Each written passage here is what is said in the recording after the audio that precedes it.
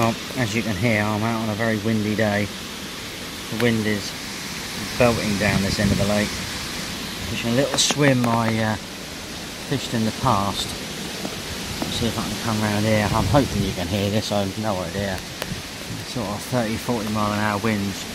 Most of the other swims, sort of the night swims on the lake, have gone, but I'm just here for a few hours. And I'm sort of heading for this area. The way that, you know, you can see the wind in the trees over there, it's just absolutely belting down. Where I've actually got my bait is sort of out there along that tree line. There's a set of pads out there, sort of in the middle of the screen, just to the right of that light coloured willow.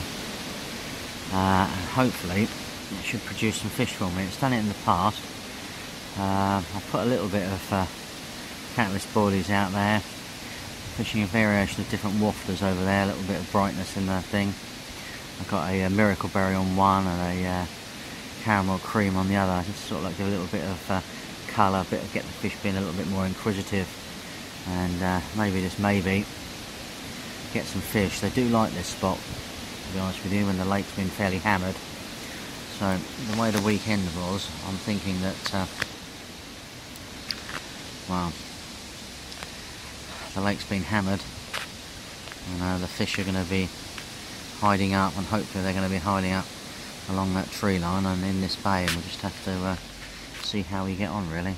It's a bit of a tight swim. I've got everything stacked in here. There's literally sort of like the track behind me, but no, it's a nice little spot tucked away, peaceful and quiet, away from the rat race of other anglers and other bits and pieces like that.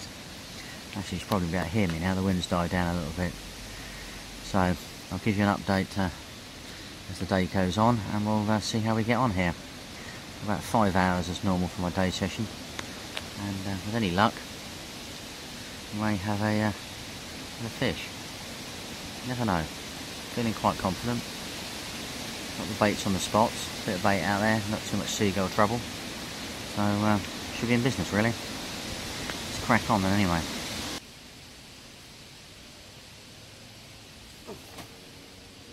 That'll be me.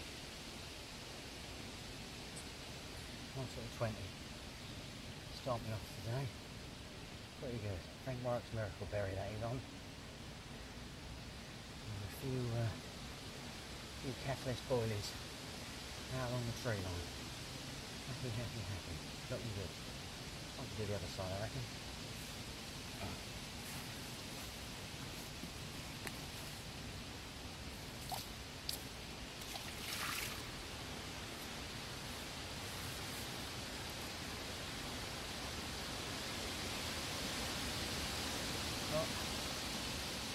Torpedo this thing is.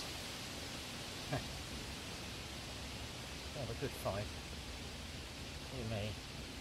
Happy days. There we go.